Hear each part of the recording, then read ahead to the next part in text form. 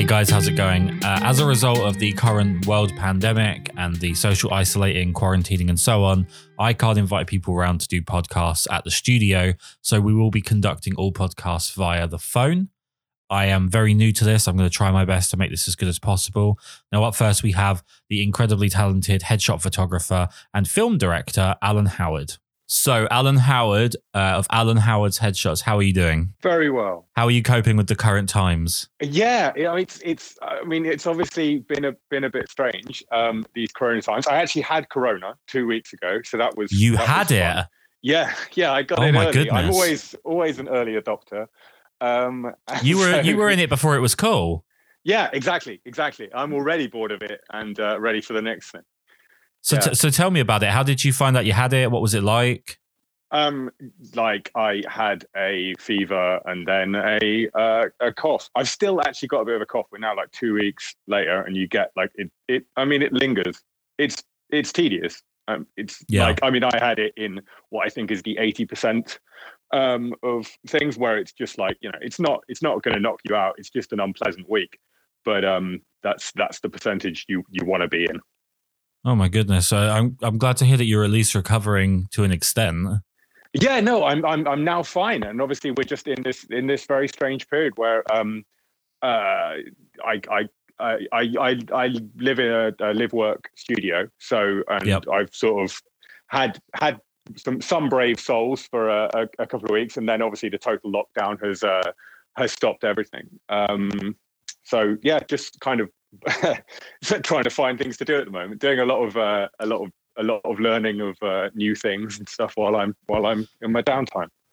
Well, I think that's what people have got to use the time for, right? Is to kind of learn something or just absorb some information. I've used it to kind of watch a lot of films that I'm perhaps not normally going to choose to watch in my free time, and to do a lot of sort of studying of photographic stuff that I don't know much about, just so that I come out of this a slightly better person. Yeah, no, exactly. To be honest, I've got so many things I want to get done that I've kind of been putting off for ages. At the moment, I'm still in this like, oh my God, what do I pick to do first? I'm like learning to draw, learning some like Photoshop stuff that I sort of put off for ages. Getting back on video editing. I hadn't edited a video for like 10 years. And I'm like, oh, you know what? I should actually pick that back up as a skill. And just like, I'm playing some computer games and watching movies. Yeah. It's a lot better than just kind of sitting around doing TikToks and posting on the internet to annoy other people, right? Yeah, I'm not on TikTok yet. I was a late comer to Instagram. I'm like, oh right, okay, I'm a bit behind on these. Yeah, I think I think I'm always happy to just be unfashionable and out of favor and untrendy. I'm fine with that. Yeah. So let's sort of move away from Corona, thankfully, and let's talk about you as a photographer. How did you get started? How long has it been? What pulled you in? How did it all start? So there's kind of two steps. So I'm 38 now. When I first did any kind of professional photography, I was 16. I used to shoot hip hop album covers for a little label, like not for much money, but I used to get like 100 quid for an album cover, which when you're 16 was very exciting. And it was kind of pocket money, and that was all before uni. So it was a bit strange in that I'd kind of done a bit of professional photography before I even really had considered it as a job. And then I directed music videos for a little bit, never particularly good at it, and then the music industry was kind of collapsing. Like filmmaking's always been my ambition, I think. I've directed one feature film which was about 10 years ago. It was called The Drum and Will. You won't have seen it unless it's people in the US. People in the US may have seen it, Okay. Because it did okay in the US. It didn't do particularly well in the UK. And then I came like photography, because I write and direct. Photography was just meant to be a way to pay my bills while I'm writing. But at the moment, okay. I'm kind of obsessed at the moment with like I shoot portraits, specifically actors' headshots, and it's such a simple photo. It's such a there's kind of restrictions on what it can be. It's just this sort of very pure little thing. And I'm kind of, at the moment, it's a really creative outlet for me. I don't know. I've got so into it. I spend all of my time literally thinking about how to perfect these really basic portraits. And I kind of know, I wish I found it earlier. So yeah, to go back to your thing, I've been doing headshots for, I think, about 8 years now. Okay. So just about figuring that out now. So to sort of hone in on headshots then, is that because of your association with actors? It seemed like a logical progression. Yeah, it's definitely, it's the thing I enjoy the most is working with a person and directing. Like I could, I like directing, and I don't think I could ever do something like photographing like a wedding, because my instinct would be to, be like, hold up there, let's reblock this isn't working. It's just, I don't think I'm particularly good like documentary photographer, although I quite like things like street photography. I don't like shooting them. I like the art and I can see it, but my instinct is always to kind of get in the thick of it and move everyone about and put people where I want them. Okay. So when it comes to your directing style, when you're doing headshots, how much of it is kind of pre-production where you talk them through what they're going to be doing? How much of it is the fact that they're already an actor, that they know what they're doing? How does that all work out? Well, that's it, right? It depends on the person. I try and be led by the person as much as possible. Like some people won't really want any direction, and some people you can sort of sense like you need to tell them literally everything. I never sort of decided on how I was going to address that, but I will say definitely all this headshot photography has made me a much better director than I was when I was directing films. And you can tell if you look at my film, it's got some really not brilliant performances in it. And I definitely, because I'd come from like a technical background, I was so much more comfortable just with that bit. So I'd go and chat with the DOP and we would, absolutely nail the shots and everything. And I let some of the performances get away from me. But I think now it's just a question of, you can kind of direct people in any way you want, as long as you're just really respectful of them and you kind of let them go where they want to go, and then kind of nudge them in direction. So actually most of my direction in headshots tends to be like 80% of it just kind of more technical things, like lower chin a little bit, like lower, just little things on like positioning. It's only if I find that they're getting a bit, sometimes it can just be a bit nothingy, and then you just kind of go, well, let's pick a direction to sort of to push it further in. Like if they seem like they have quite an innocent casting, you go, cool, right, let's try and push it more towards like the most innocent kind of look we can get. Or yeah, no, one of the things I've always found when it comes to sort of directing people when it comes to portraits and whatnot is there are some people it's really good to go with sort of the complimentary way of kind of encouragement, and then there are the other people that it can be quite good to kind of corner them a little bit and push them and see how they in a respectful way, but to sort of push their buttons and see how sort of much you can kind of push them to get a kind of more visceral reaction, or to kind of, if you just ask someone to smile, you never get a real smile. So sometimes it's about pushing them a little bit. Oh, I almost never, that's like my hardest thing. If people want smiley photos, unless people specifically mention it, then they're probably not going to leave my shoot with a smiley photo. I kind of hate them. It's so difficult to get something like that it doesn't look either cheesy or just really awkward. Like and if you sort of flick through my Insta, you'll then see this is true. I don't think I ever have anyone smiling to camera. Any of the smiles are staged to look like a slight candid thing, like there was someone else in the room. Yeah, definitely. That always looks much more natural, because plausibly there could have been.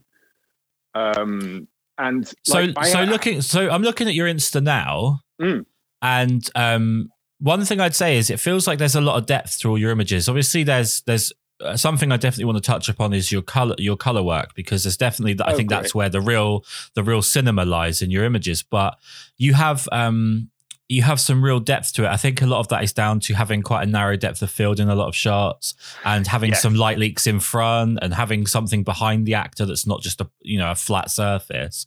How do you go about building up your the depth of your shot? How did that style come about? That's one of the things that I've only done for a bit, with like the confidence to kind of, because I think in headshots, to be honest, I'm the only person I've seen having anything in the foreground. Like, it's really rare to see it, because I think it's kind of counterintuitive when you're all about like an actor making a connection to stick something between them and the camera. But once you start doing it, it gives you this intriguing like cinematic quality, right? It feels like you're kind of peering in on someone's world if you've got something between you and them. And obviously it's used all the time in movies.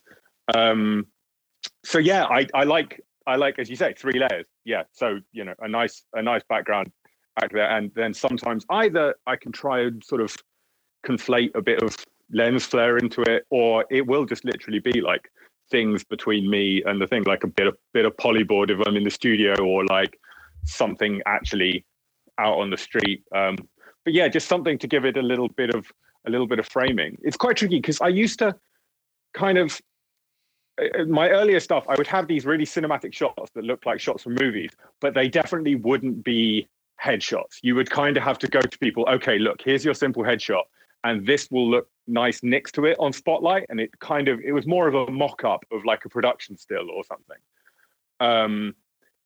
But now I've started to find like some of my favorite shots are ones which they don't look like a headshot, but they fulfill all the criteria for what a headshot needs to be, in that it's like a nice close-up of the face and it's in portrait and it makes a connection, all of those things. But at the same time, it also looks like a shot from a movie.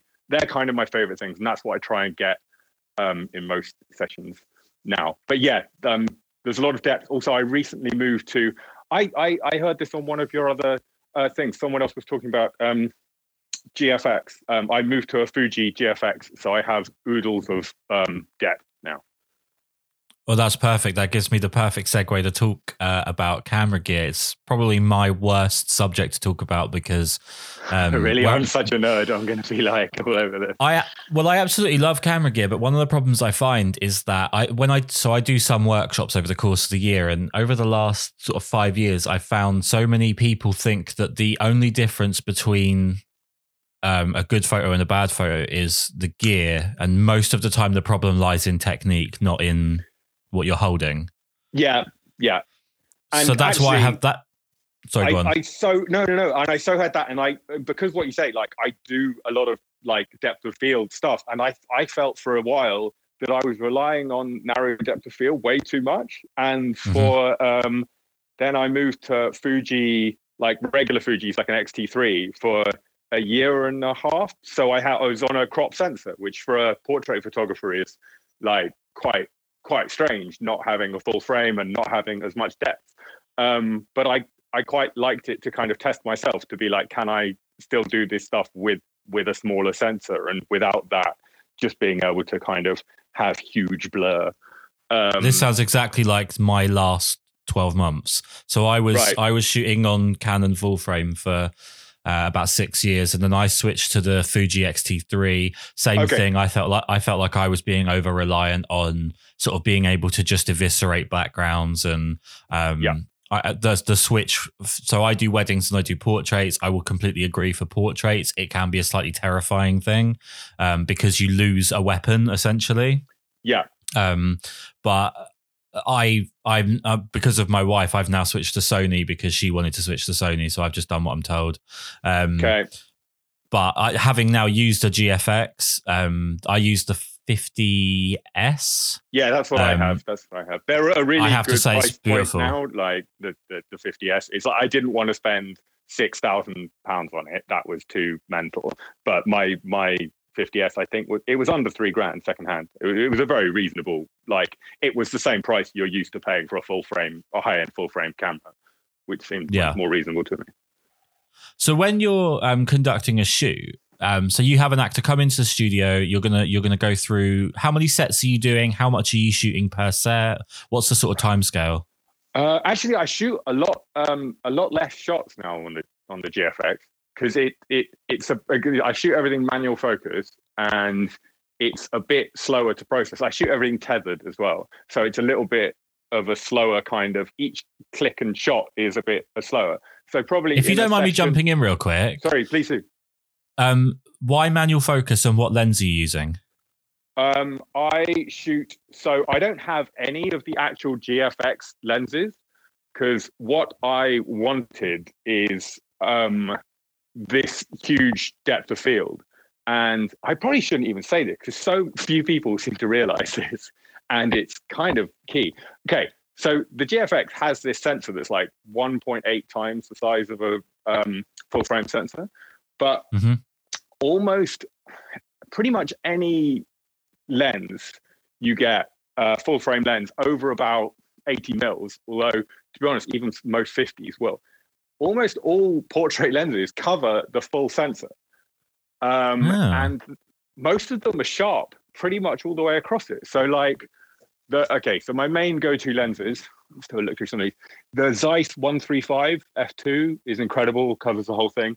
The Zeiss 100 f2 macro, that's incredible and covers the whole thing. That's also, by the way, the sharpest lens I've ever seen in anything. Like, for most people, you have to go, okay, we're not using this. It's punishing. It's like, you need to be really young and drink a lot of water to work to get away with the 100 or the Zeiss 85. So basically, if you have Zeiss have recently, I say recently, in the last 5 years or so, they changed all these lenses out for what is now their Milvus range. Before those, the non-weather sealed ones, Zeiss just had these beautiful black metal, like manual focus lenses they made for full frame, and I've pretty much got a full set of those. And certainly for a portrait photographer, a full set, I've got like the 85, 100, and 135, and they all work incredibly well on the GFX. There's a couple of other ones which are just really good portrait lenses. The Nikon 105 DC, which stands for defocus control, which was a lens Nikon made with a specific focus on bokeh, and it's pretty amazing, and also covers the full frame on the GFX. And they're all manual focus. Well, all the Zeiss ones are actually just manual focus lenses, but the other ones, because they're adapted and there is no way to get them autofocus on the GFX. Also, from what I understand, the autofocus on the 50S is pretty slow anyway. I think the 100 is better, but yeah. So I used it with the 63mm. Obviously the Fuji lens, the 63mm. I didn't find it bad, but the focus is fine. But I just found on a couple of occasions it did do quite a bit of seeking. Right. When it wasn't reliant on face detect, it was seeking quite a bit. Right. And I mean I suppose that's the low end, right? That's the low end lens, exactly. I guess. It is the low end of, well, and it doesn't have I get confused. No, it doesn't have phase detect. It only has contrast detect, I think. So it's like a generation behind what you would be used to with, like, your Sony is going to have way better autofocus than it by a long, long way. Yeah, but that has no soul. No, actually, that's true. I did used to shoot Sony, and I feel that actually you're right. Everything else has. I have a Nikon Z6 as my sort of second camera now, and it's like the Sony but with a soul. It does feel a little bit like every other company has a bit more heart to them. Even Canon, I don't really like Canon, but yeah. Canon to me is like the really good looking X that had the worst personality. Like, I miss it, but yeah, no, I'm well off the Canon train in a lot of ways. But everyone I talk to about the Sony, I say it's completely soulless, and everybody agrees with me. So it's hard to put into words, but everyone agrees. It's for the people who want the biggest technical clout for their buck. And but I don't think anyone's going to go, oh no, but it fills me with passion. Whereas Fuji, people are going to talk non-stop about soul to explain why it's only got a tiny sensor. Yeah, exactly. They're going to compensate, and I'm completely on board.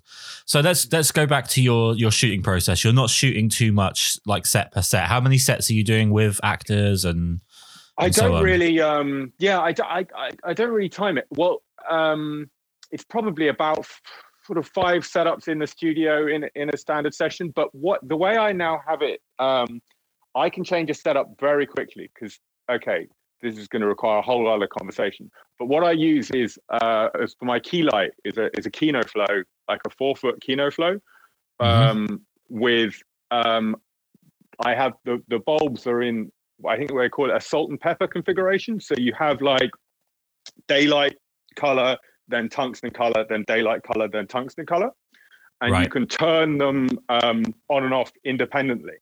So what I'll tend to do is start, and everything else I keep in the studio daylight balanced. So what I'll do is start with like half tungsten, half daylight as my key light, and then everything else will be daylight balanced. So there'll be this quite sort of cinematic blue to the background with a warm on the subject. And I can just, to change a setup, I can just switch it to, say, daylight for the key light and change my white balance in camera, and then suddenly everything will be warm. Or you can go the other direction and switch it to fully tungsten for the key light. Everything in the background will go really blue. So like without moving and just with flicking a few switches, I can do kind of 3 different color tones in the studio. So yeah, that would be like 3 setups in 20 minutes without really changing much at all if they just change the top or whatever. Okay. So obviously in the studio you get to be God because you're controlling all the lighting and you're basically in control of the elements. When you go out of the studio, do you like that sort of lack of control, or which side do you prefer? Well, that's the really... No, I definitely prefer control. I am a total control freak. And that's what's really tricky. In the studio, sometimes I try and bring natural light into it, and it just annoys me because I'll get like a really nice shot and then I'll just be annoyed because I only managed to get it because it was a really sunny day. And then I'm just like, well, that's only going to happen about like 10% of the days in the UK. So it's annoying that I can't replicate it exactly. Whereas if you get a shot in the studio with entirely artificial light, I'm like, brilliant. That one goes straight in my, recipe book of something I can. Well, the only time we get good weather in the UK is when we're in isolation. We get good weather in isolation. It's been lovely, right? Yeah, it's been mind-blowingly annoying. Yeah. No, outside I find it. I don't know. If it's sunny and I've got this like really contrasty light, cool, and we can absolutely find. That's really interesting and exciting to play with. But generally, the problem is it's just flat and just everything looks the same, and there's no interesting bit of light to find because it's just a flat, cloudy day, and there's not a lot you can do with it. Absolutely. It's I think if you're going to be a photographer in England, you either have to learn to use your own lighting or you have to learn to love overcast flatness. Yeah, well, that's it, right? And how much lighting can you? I've tried various different ways of like sort of tying monopods to lampposts and stuff. And I sometimes bring like. I usually bring at least one light outside, but usually I just use it as like a kicker, so nothing with a modifier on it. But I have tried, taking big. And obviously, the problem with a flat day is you can't really use a particularly hard light source as like a key light because it's just going to look really, really fake. So you have to balance out like a flat day. You need like a giant umbrella or something, which would be fine, except. England also has the tendency to have like 20-mile-an-hour winds most days. And so like umbrellas and softboxes are just really, really challenging to use. So usually the only extra light I bring outside is just like a little AD200, one of the little Godox ones. Just stuck on like a tripod. And that just gives me like a rim light kicker. And then I'll just contour it in Photoshop to try and make it look a bit more punchy. Yeah, and especially like with looking at some of your images now, some of the I think having that really like thin depth of field really helps as well to kind of pull someone when the light's maybe not pulling them out of the background. Yeah, exactly. So if we could just sort of change gears and just talk about your sort of influences over the time that you've been doing it, I'm assuming quite a lot of it comes from films rather than necessarily photographers. Who are your influences? Well, it's almost entirely going to. I'm such a photography philistine. I barely was aware of sort of successful photographers. I discovered Annie Leibovitz 3 years ago. I was like, oh my god, look how good the color grade on all this stuff is. No, for me, it's I grew up with probably David Fincher would be the biggest influence. And we are friends. That is good. He's one of my absolute favorites. So I'm okay.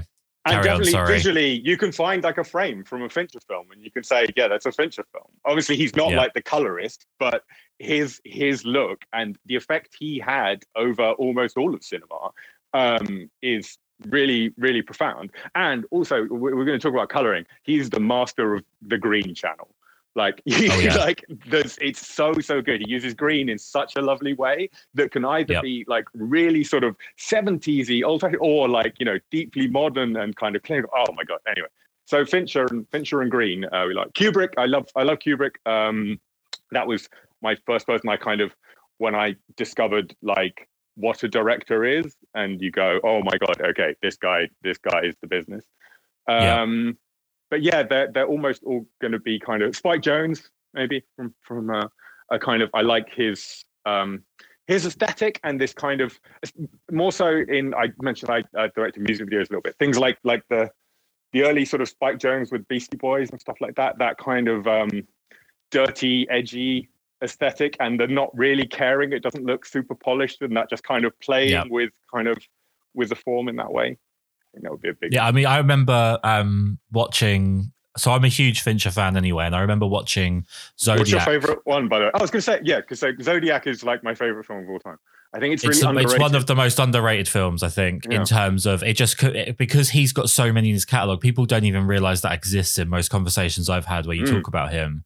And one of the things I loved about it was that it's the pinnacle of movement for the sake of it being important to the story, as opposed to just constantly moving the camera and constantly, everything felt considered in that film, and it made you focus on the story so much more than on the framing. The film's beautiful, but it kind of happens organically, as opposed to it just feels like changing shots and movement for the sake of it. I love that film so much. But there's a shot above. You probably know about this. There's a shot above the taxi cab before the taxi driver is killed. That's a spoiler for anyone who's not aware of the works of the Zodiac killer. There's a shot that's it's done as if it was like a drone. And the drone was sort of locked onto the top of the cab, so it turns exactly with the cab in a very kind of. It's just unsettling because it's a shot that definitely when that film came out we'd never seen before because it feels like a giant crane. That shot is entirely CGI. There's no real elements in it. It's like watching Toy Story 2. They spent $1.5 million to essentially get that effect of the camera being locked to the top of a cab. Which is it's an amazing piece of auteuring that I don't think they'd let any other director do. No, definitely not. He's definitely I don't even know how to describe him. He's obviously incredibly specific in his and elaborate in the way that he puts together scenes, and close-ups are intentional and they're meant to serve a purpose, which is always one of my biggest problems with. I watch a lot of films and I just find constantly moving the camera defies the point of having the blocking, defies the point of the performances if the viewer never gets to settle into an angle and actually understand the scale of the scene. Not to sound like I know what I'm talking about by any stretch. No, it's terrible. I watched the film Sling Blade. Billy Bob Thornton directed it. I think it's where people first saw Billy Bob Thornton. It's late 90s, I think. So I'd never seen it before. I know, but I remember it being quite a big deal at the time. But it's directed by Billy Bob Thornton, and I don't think he was particularly interested in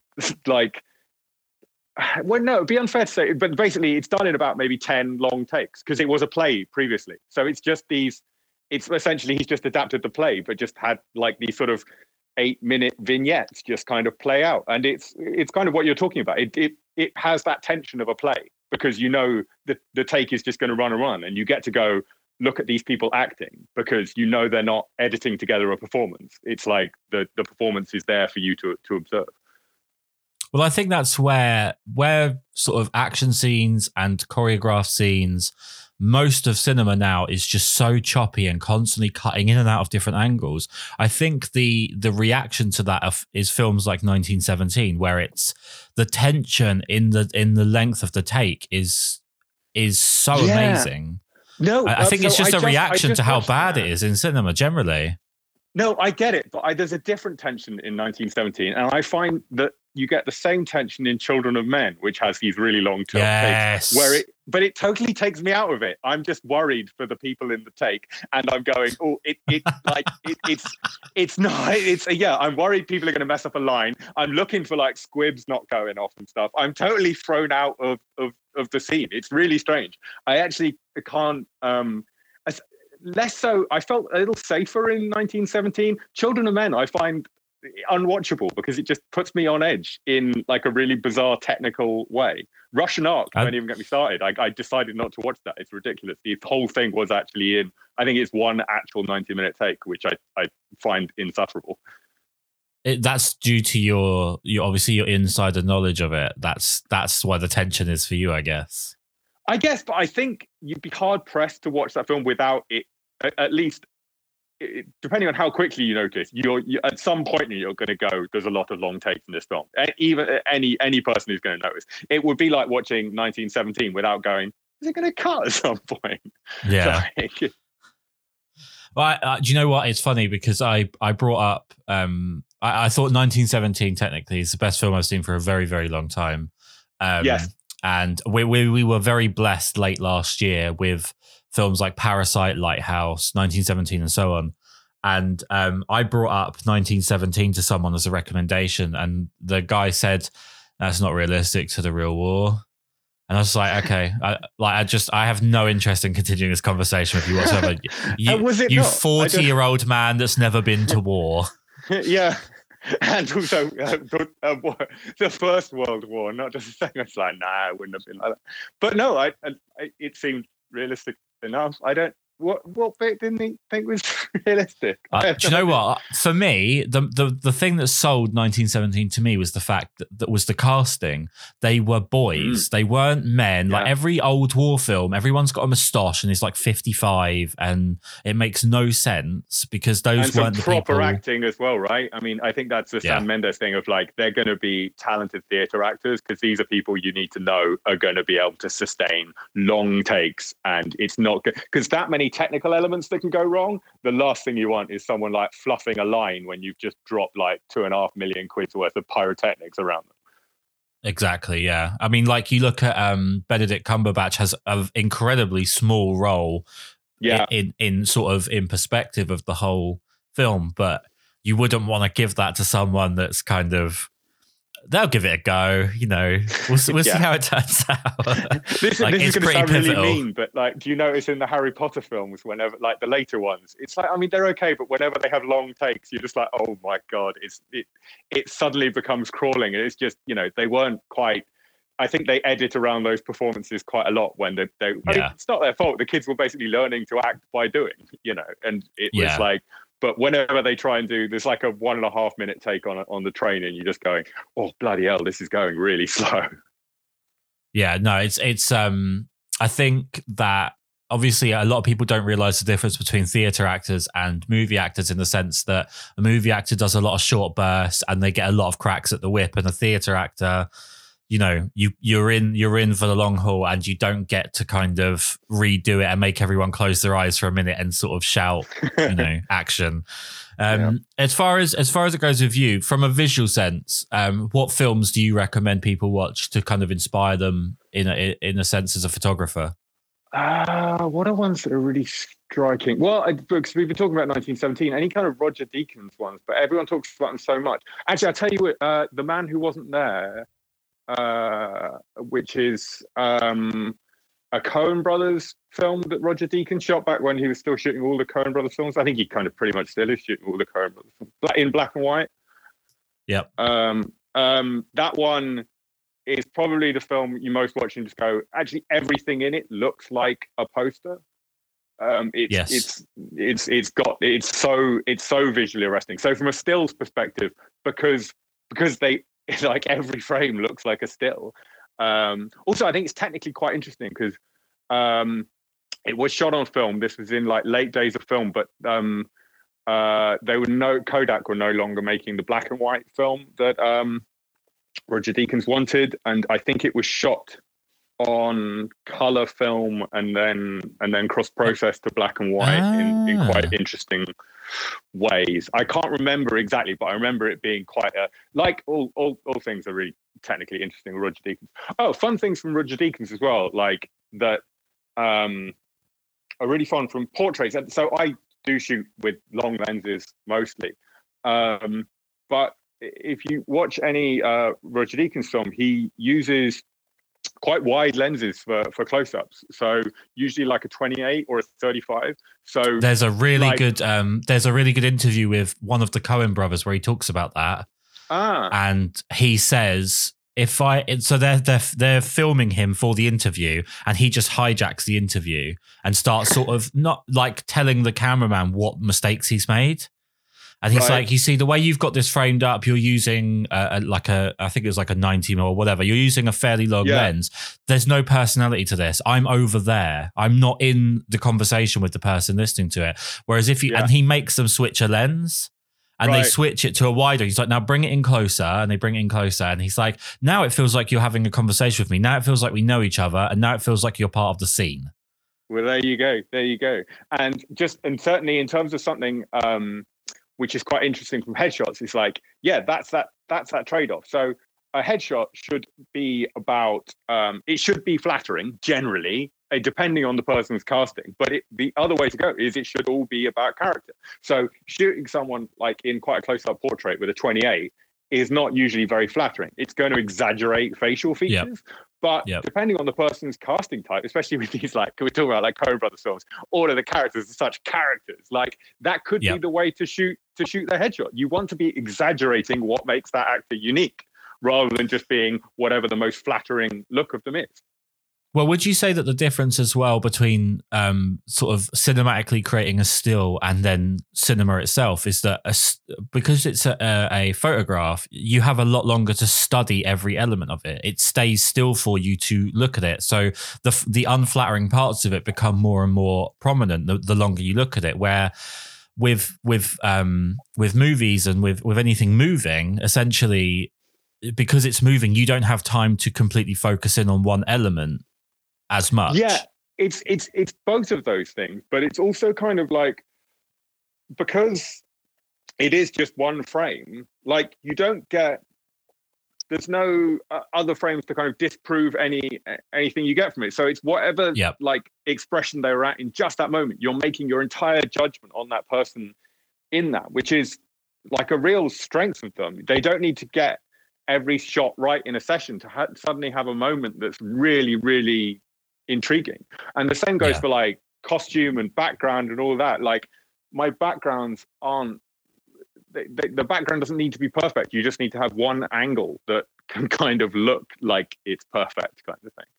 Yeah. So do you do a lot of sort of set design in the way that you build up the image that you're doing? I wish I sort of studied and paid more attention to like arts class. But yeah, I paint a lot of polyboards and things, and I have quite a lot of kind of canvas backdrops, but I don't use them a huge amount. I find them quite frustrating because you're kind of, if you order from people like Gravity Backdrops, you'll order like 3 or 4, and you only get to see them online, and then they arrive and they're like 400 or 500 quid each. They're pretty serious investments. And then I only ever, from each 3 I get, I like one of them. And the others are sort of, and I just find it really, so I've got loads of canvas backdrops I half like, and a couple that I use for absolutely everything. I need to drop some money on some new backdrops. So maybe if you've got any that you don't like, we can make a deal on that, and I can take some of your rejects. Yeah, maybe. Okay, so from obviously right now the sort of climate of the world is a bit ridiculous. No one knows what's happening tomorrow. People barely understand what happened yesterday. What sort of ambition-wise going forwards, are you looking to sort of get back into doing more video work? I don't do video work outside of directing. I don't really want to like film anyone else's thing. I've got a couple of things, like I may at some point make another film. I've got some things I've written, and I'm sure this sort of quarantine period will probably lead to some writing. But I don't really know on those things. I've got a couple of things I may do, just little things to get my foot back into that, like a little sitcom pilot I wrote that I may shoot. But no, in that, like, no, it's like either I've got two scripts which will either be made at the kind of one at about 4 million quid and one at about 1 million quid, and they'll either be made at that level or they won't be made at all. So right, I don't know, that's stuff that, like, there are literally interviews with me 10 years ago talking about one of them and going, well, hopefully that's going to be next, so I don't want to make the mistake again. Doing that. So if I can ask, you just said that you wouldn't want to shoot something for someone else. Is that down to sort of being a control freak, as you put it? Oh, kind of, but also more like pick your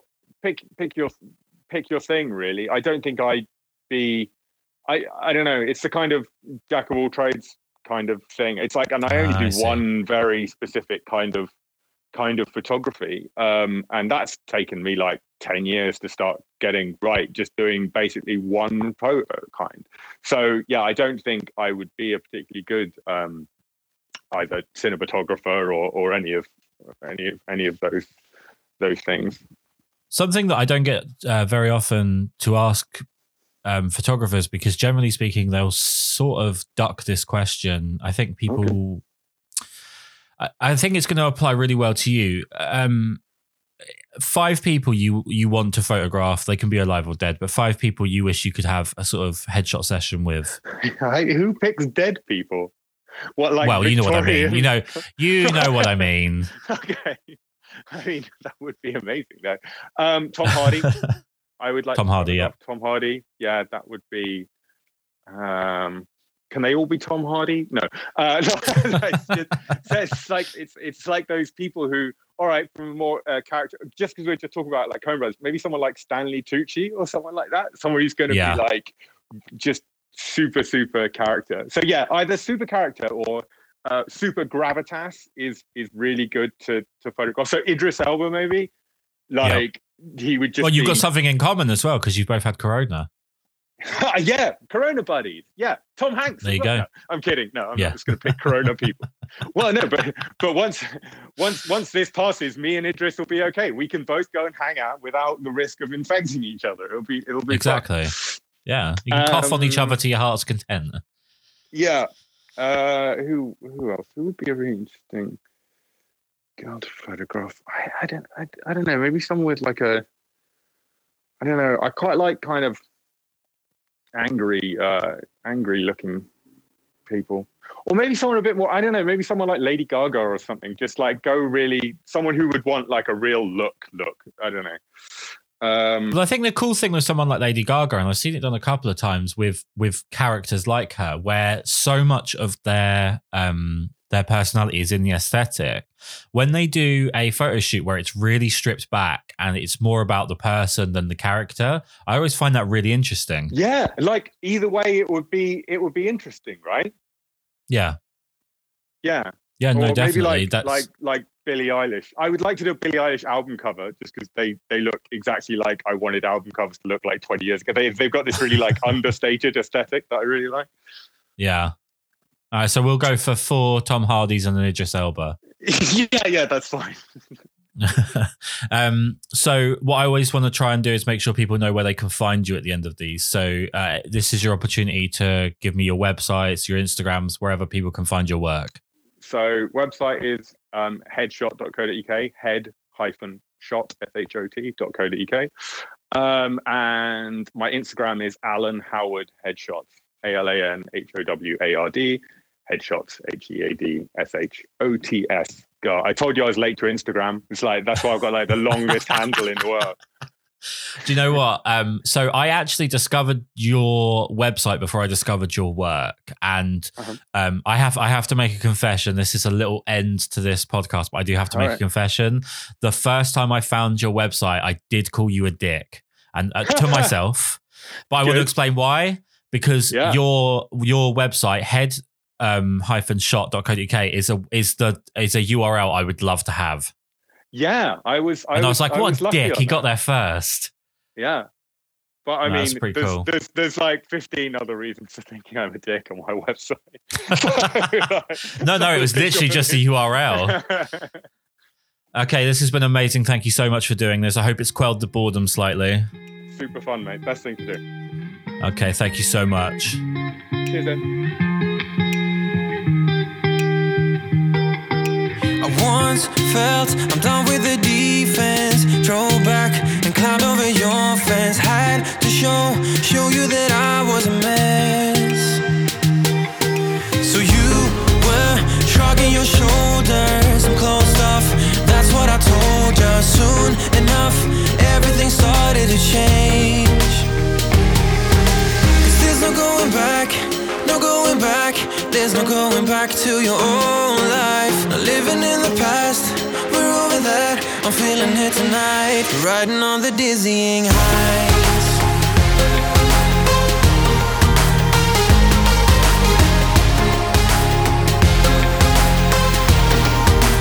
Riding on the dizzying heights.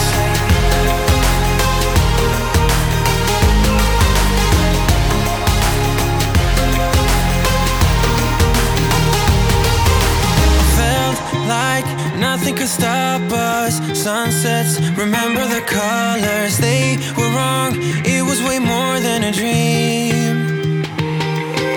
We climbed up, over the hillside. So right, we stood there all wide-eyed. You and I, floating on air in my mind. Cause there's no going back, no going back. There's no going back to your old life. Not living in the past, that I'm feeling it tonight, riding on the dizzying heights.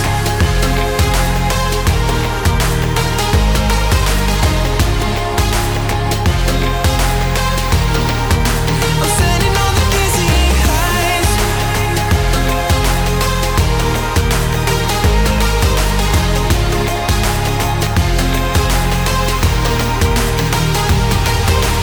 You make everything so much better. Riding high on your river, you and I, we're climbing way up together, standing on dizzy heights. You make everything so much better. Riding high on your river, you and I, we're climbing way up together, standing on dizzy heights. There's no going back, no going back. There's no going back to your old life. Not living in the past, we're over that. I'm feeling it tonight, riding on the dizzying high.